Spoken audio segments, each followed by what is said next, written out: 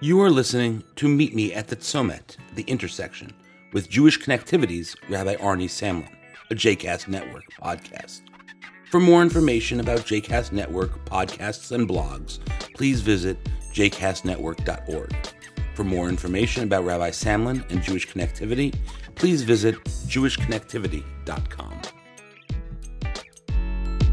Shalom, this is Rabbi Arnie Samlin, and it's my pleasure to welcome you as we meet at the Tzomet, at the intersection here on JCast Network.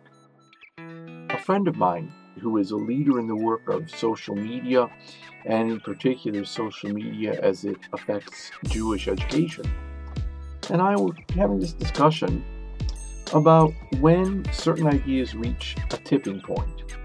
And the idea of a tipping point was popularized in a book a number of years back that talked about how in our society, the culture in which we live, and particularly in a world in which the internet plays such an important role, certain ideas, concepts, even actions and movements reach a certain point where they gain a momentum almost of their own.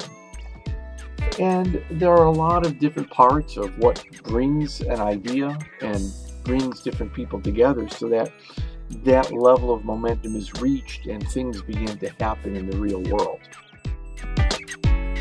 Well, as this friend and I were having the conversation, I began thinking back to a traditional Jewish practice of having a minyan, a prayer quorum. And our tradition, it takes 10 people coming together for certain prayers to be recited. God's name is recited publicly, the Kaddish prayer, many other prayers, which can be said in one way privately, can be said in a more special way, what's called in Hebrew davar shebikdusha, items that have their own holiness, publicly when there are 10 individuals present. 9 doesn't do it, 10 does. So it seems to me that even in that Jewish practice, there's a concept of a tipping point. Now, true, it doesn't use the internet and it doesn't use networks in the way that we use networking today, but in its own way, it very much uses similar kinds of ideas. That there's a power that seems to be created when 10 come together that doesn't exist when it's only 9. Interestingly enough, according to one theoretical perspective in Jewish law, if there are 10 people present and a Torah scroll, that Torah scroll can actually give enough energy to lift the 9 over the top and can be actually a minyan. So it seems that there must be something that a human being and that Torah scroll have in common that allow that Torah scroll to give itself to become that tipping point in the same way that the 10th person does. I'm going to suggest that what that Torah scroll and the human beings have in common is a certain type of holiness. And that level of holiness that allows us to speak holy words, dvarim shebikdusha, words that have holiness, that it's a certain level that aggregates, and that when you have 10, puts it over the top. Now, the interesting thing is, we don't talk much about numbers 1 through 9. Obviously, they all are a part of that same minyan, but that 10th individual really puts it over the top. Now, here's the thing about tipping points.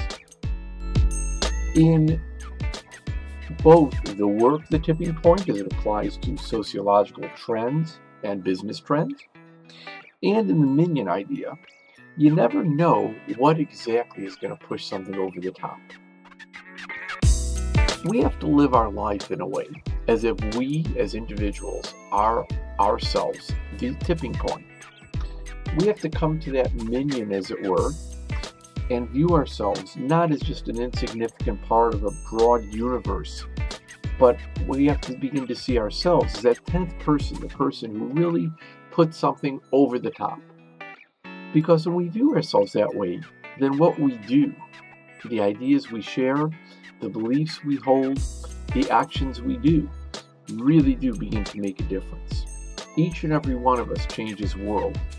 Each and every one of us is a tipping point for something. So let's try to view ourselves that way. See what you're the tipping point for. What is it that you make happen because you are providing that extra bit of energy and sanctity to push something over the top? Think about it and be sure to leave us some thoughts either on the JCast Network Facebook page or on the Jewish Connected Twitter feed. Go out there and make great things happen. Shalom.